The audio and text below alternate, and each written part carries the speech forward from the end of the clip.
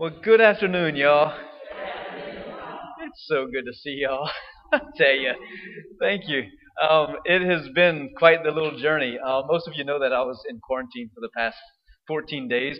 Um, I wasn't sick. I just came in contact with somebody that was tested positive for COVID, and so the diocese makes it automatic go into 14 days of quarantine. So I had a really long retreat for the most part.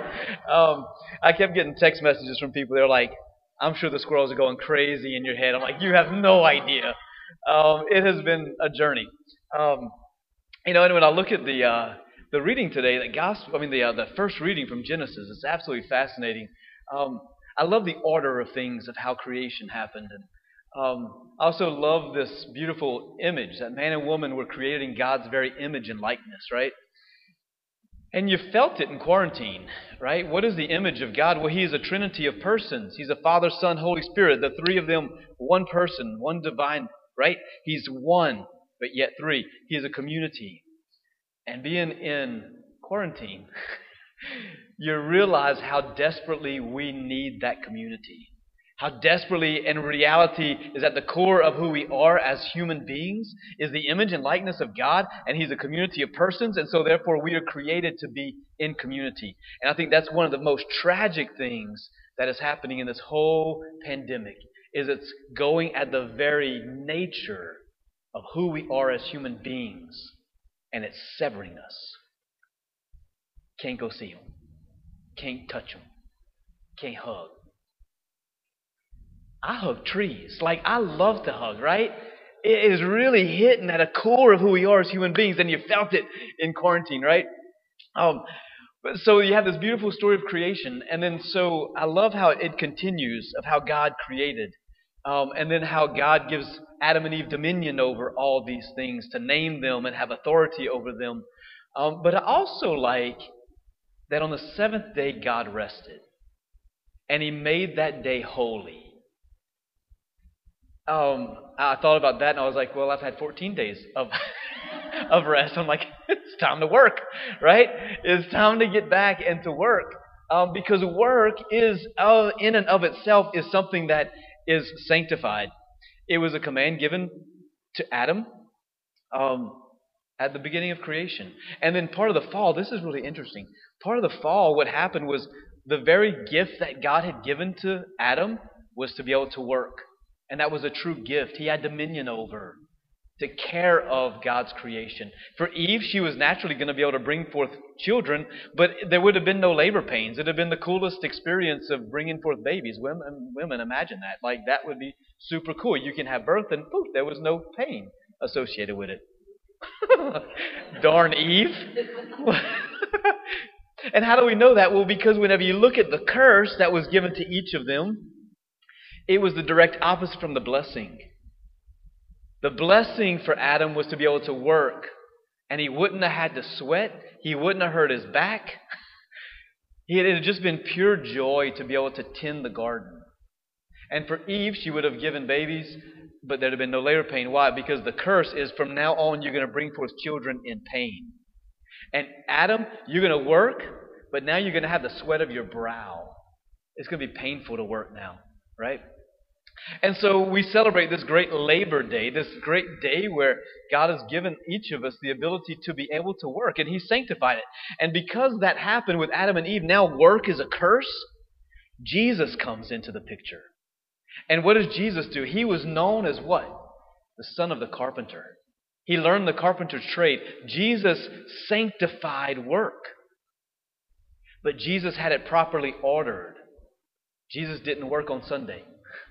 Why? Because that was a sacred day, a holy day, set aside for rest. Right? So Jesus sanctified work and showed us exactly how it should be done. Right? And so I just think that's really cool. Like, when we look at Jesus, like, He worked and He worked hard, and He had to provide, especially once Joseph passed away, He had to provide for Our Lady. But Joseph taught him that wonderful trade in the carpenter shop. And I think one of the things, too, that we see happening with this pandemic, another one of the effects, is our Sundays, right? Many of you, you're here, right? You don't have to be here. You don't even have to go to Mass on Sundays at this point, but you're still coming. And that's such a gift, right? But I think what we're seeing happening is there is a lack of reverence for Sundays. Um, Most of you, I know you, and y'all come to Mass on Sundays. But whenever you look on the broader scale, we're seeing that. Sunday is almost becoming another day of the week. Another day I can work. Another day I can just kind of chill out, whatever. And we're not going to Mass, and people even now aren't watching much on YouTube. Some are, yeah. But for the most part, when it first hit, we had 10,000 views on YouTube and Facebook just from St. Thomas on our weekday Mass. Now there's less than 1,000.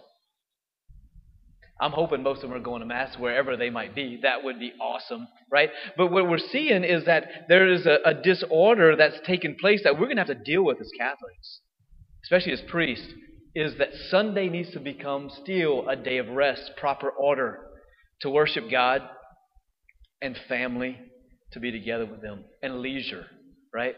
Like, that's a holy thing. So it's good that we work. It's good that we've been given this wonderful gift from God, sanctified by Jesus, to be able to work.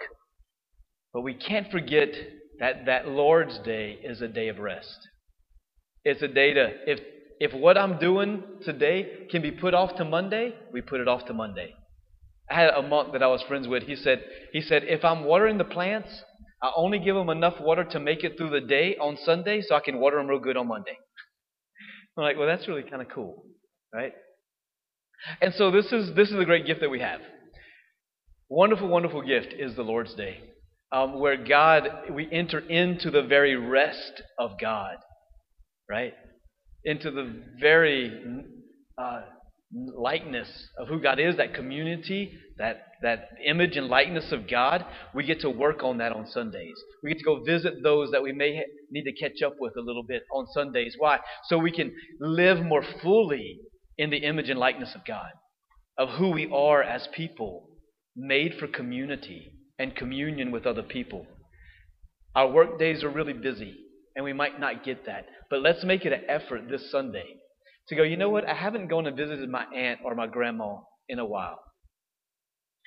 For obvious reasons, you know. And if it's safe to go and visit them, go visit them. Or go talk social distance on the porch with a cup of coffee and just enter into that community, that communion, so that we can fully live what it means to work with a great reverence, a great love, and enter into what it is to be that image and likeness of God. Amen?